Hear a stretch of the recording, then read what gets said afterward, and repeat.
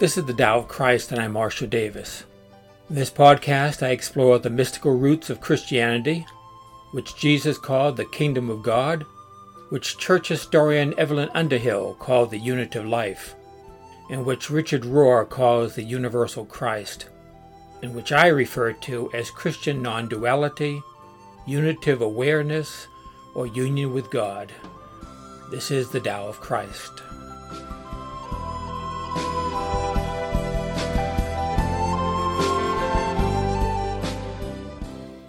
Good morning, this is Marshall Davis. It's been a couple of weeks now since I posted a new episode, and that's because we're coming back from Florida. I'm now back in New Hampshire again, and then also last weekend I had a little medical episode, and I spent the night in the hospital, so I didn't post one then, but I'm posting one now, and I'm going to talk about the Beatitudes of Jesus. A listener recently reminded me that Thich Nhat Hanh called Jesus the Buddha of the West.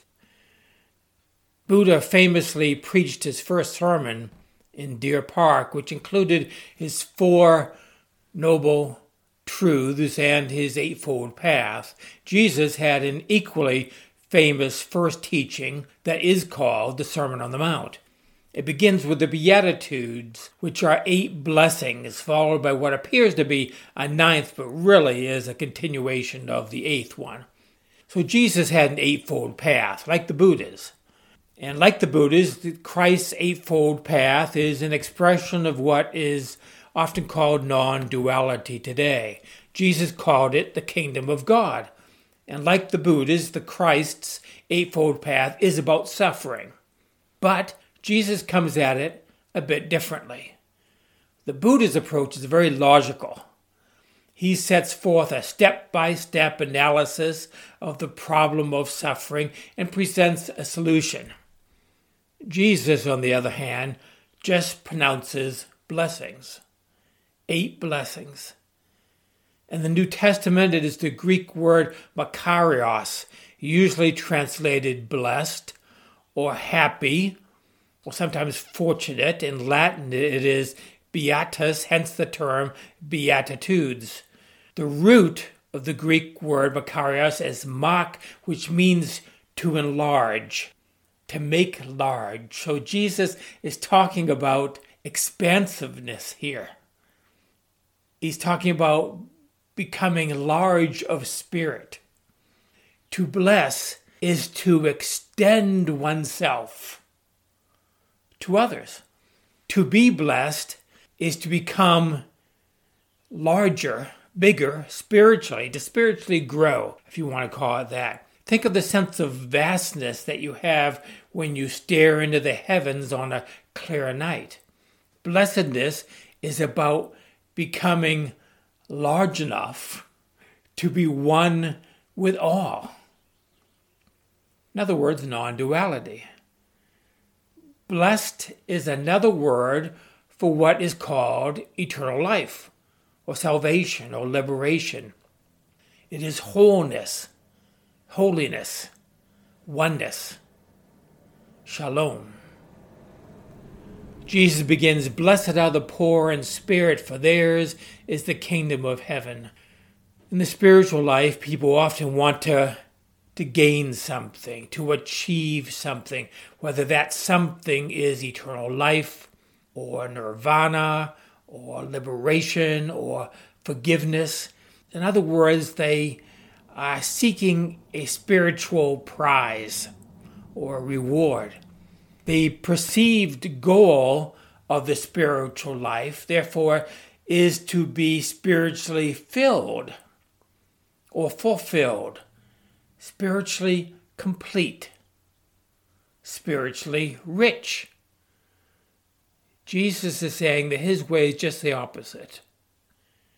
It is giving up everything until there is nothing, being poor in spirit. Theirs is the kingdom of heaven. Jesus said, "Blessed are those who mourn, for they shall be comforted." A lot of spiritual seekers begin their search because they desire to be free from psychological or physical suffering. The story of the Buddha's 4 sights say that is how he began his spiritual quest.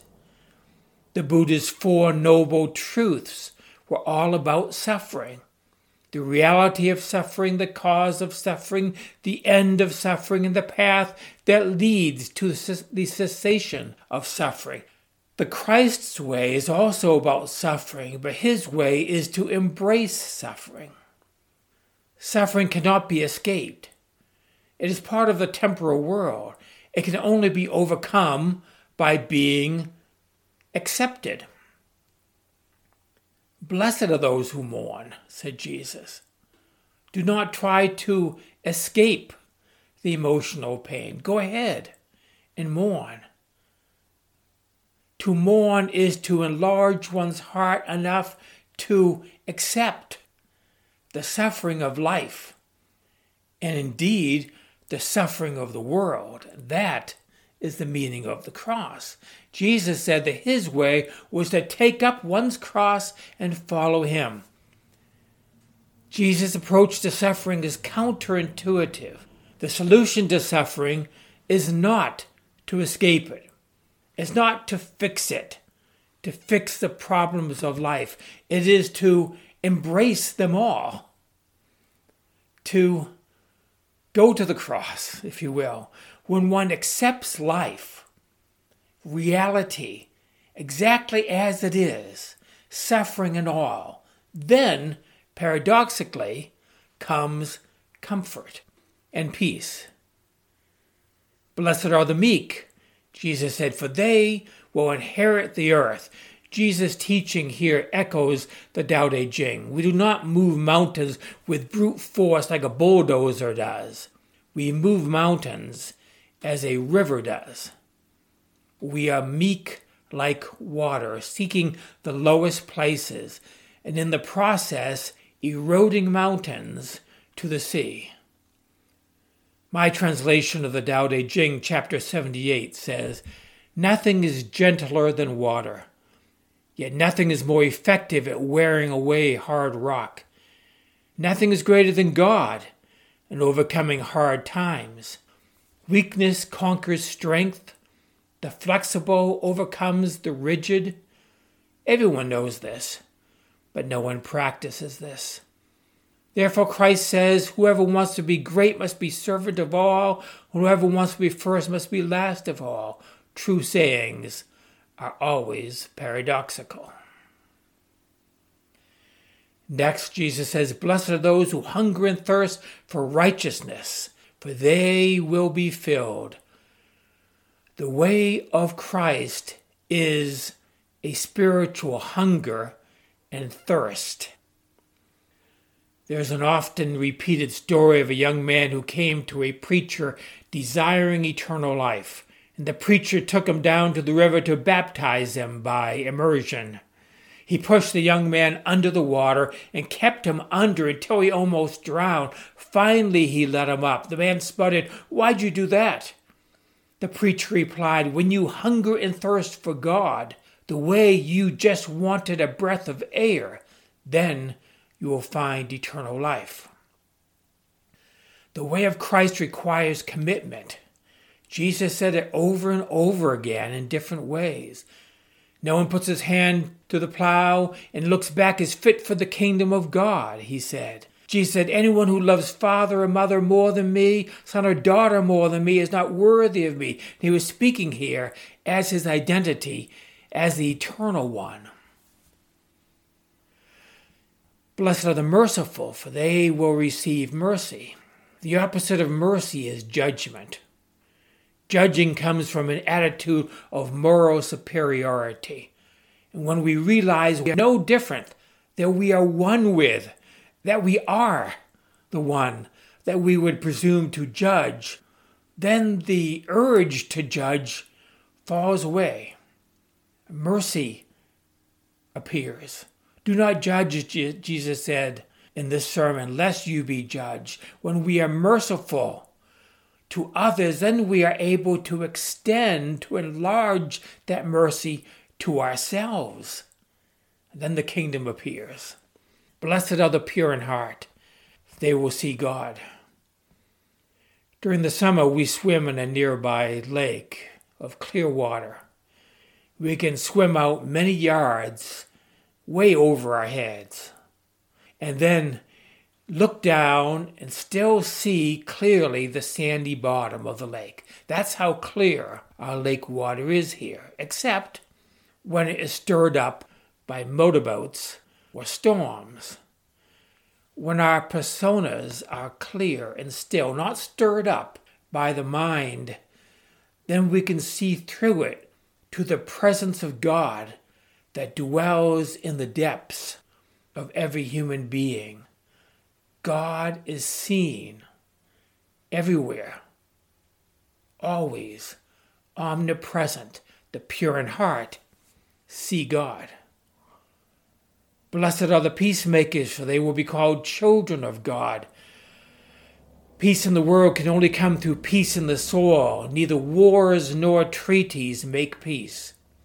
Peace gives birth to peace. A rhinoceros does not give birth to bears. Penguins do not give birth to fish. Like begets like. Species give birth according to their kind, as the creation story of Genesis says. The same with God. And these who are born of God are children of God. Only those at peace can make peace. When the God of peace is realized in our lives, then we are peace. And we, by nature, make peace. And people call us children of God. Blessed are those who are persecuted because of righteousness, for theirs is the kingdom of heaven. It should not be thought that the world will be ready and willing to accept this peace. The world is a fabricated reality of dueling opposites that are always at war with one another. The world does not embrace nor understand peace nor non-duality. Its response to peacemakers is to oppose them. They see peacemakers as dangerous to their nations, their races, their religions, their identity. And for that reason, they will persecute followers of the way of Christ. This is to be expected. This is the cross. Jesus was persecuted and executed for being the Prince of Peace. So it will be with all who follow the way of peace. For that reason, Jesus follows up his 8 Beatitudes with another that is an elaboration of the 8th and spoken directly to us. And he says, blessed are you when people insult you and persecute you and falsely say all kinds of evil against you because of me. Rejoice and be glad, because great is your reward in heaven, for in the same way they persecuted the prophets who were before you. The eightfold path of Jesus is the way of peace, inner and outer. It is the way of the Tao. It is the way of non-duality. It is the way of God, but not the way of this dualistic world. If you want the approval of people, this is not the way. If you want the approval of Christians or the established church, this is not the way. Christianity, for the most part now, is not following the way of Christ, and historically, it has persecuted those who follow the way of Christ. So if you suffer opposition from the religious establishment, see it as a blessing. That's what Jesus calls it here. Indeed, embrace it as a sign that things are unfolding as they must. That is exactly what the religious establishment did to Christ. This is the way of the cross. Rejoice and be glad, because great is your reward in heaven, for in the same way they persecuted the prophets who were before you. In the same way they persecuted Christ. The kingdom of Jesus is accepting reality as it is and resting in the peace and the blessing of the kingdom of God. That is it for today. Grace and peace to you.